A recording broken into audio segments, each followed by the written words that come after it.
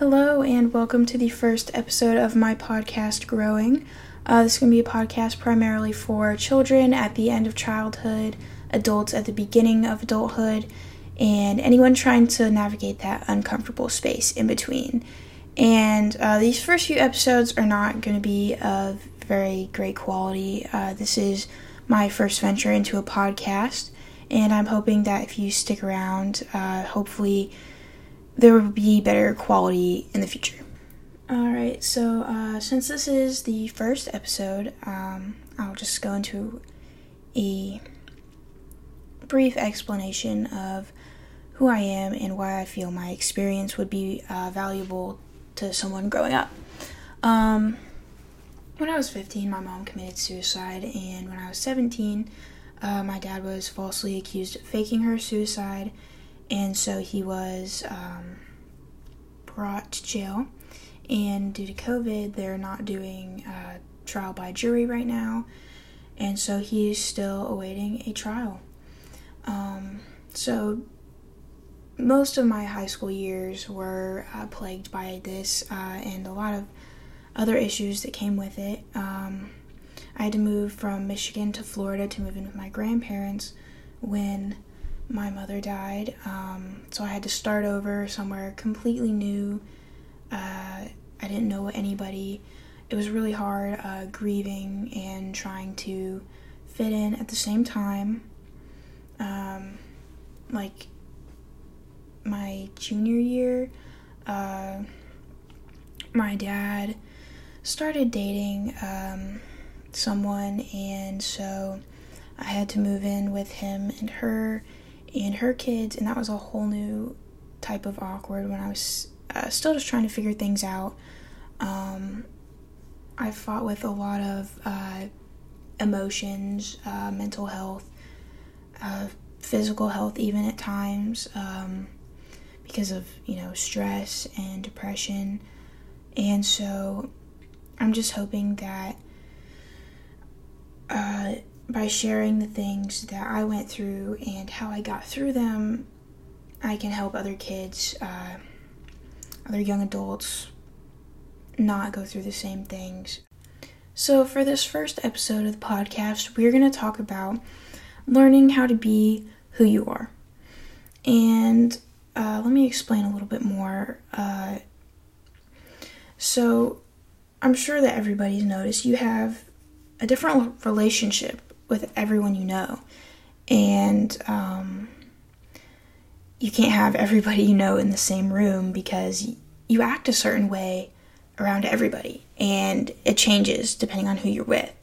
So one thing I found very important is just try and be as close to the genuine you are at all times. Like, I'll give an example.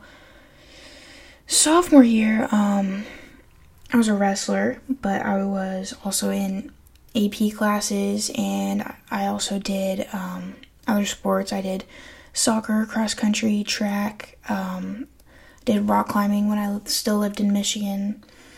But being surrounded by all these different groups of people, I found myself acting and behaving differently. One issue I ran into was, I wrestled a number of years, and 2 of the years I was the only girl on the team, and I found myself conforming to this goofy troublemaker type that a lot of the other wrestlers were, and that just wasn't really who I was.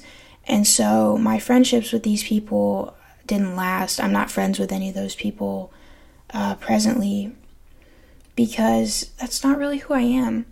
And through years and years of reflection, I've found a little bit more about who I am. So one thing people do is they establish interests. Now that's a great thing, but it's not indicative of who you are entirely as a person. Unfortunately, a lot of times what it takes is really hard things for you to figure out, why you're here on Earth. And a lot of people don't go through those things. which is fortunate and unfortunate at the same time. But one thing that I encourage everyone to do is take a look at yourself and really ask, why am I alive? What am I doing here that I want to be? What is worthwhile? And if your entire answer is running marathons, riding dirt bikes, having a garden, is that really what you want your entire existence to be centered around? Is these surface level hobbies? This is something that I've always wondered about, is then if it's not your interest, if it's not the TV you watch, the music you listen to, the things you do, what is you? And so you have to look at what is the real reason I am here getting up every morning. And I found for the answer for me is that I'm here to learn.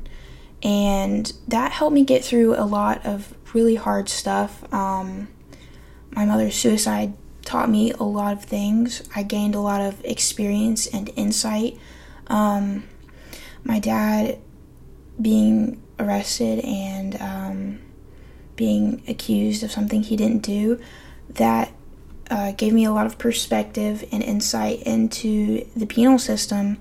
And I have a lot more empathy for people now than I did when I was 15, and I have a lot more maturity and insight. And that's something that I feel is very important, is to learn and to figure things out. So I found that I'm more of an introspective, deep thinker, and I've learned to accept that because of these things, sometimes I can seem like more of an introvert or even kind of weird. And that's things you just have to be okay with. And by learning who you are, why you're here, it helps you be okay with those kind of things.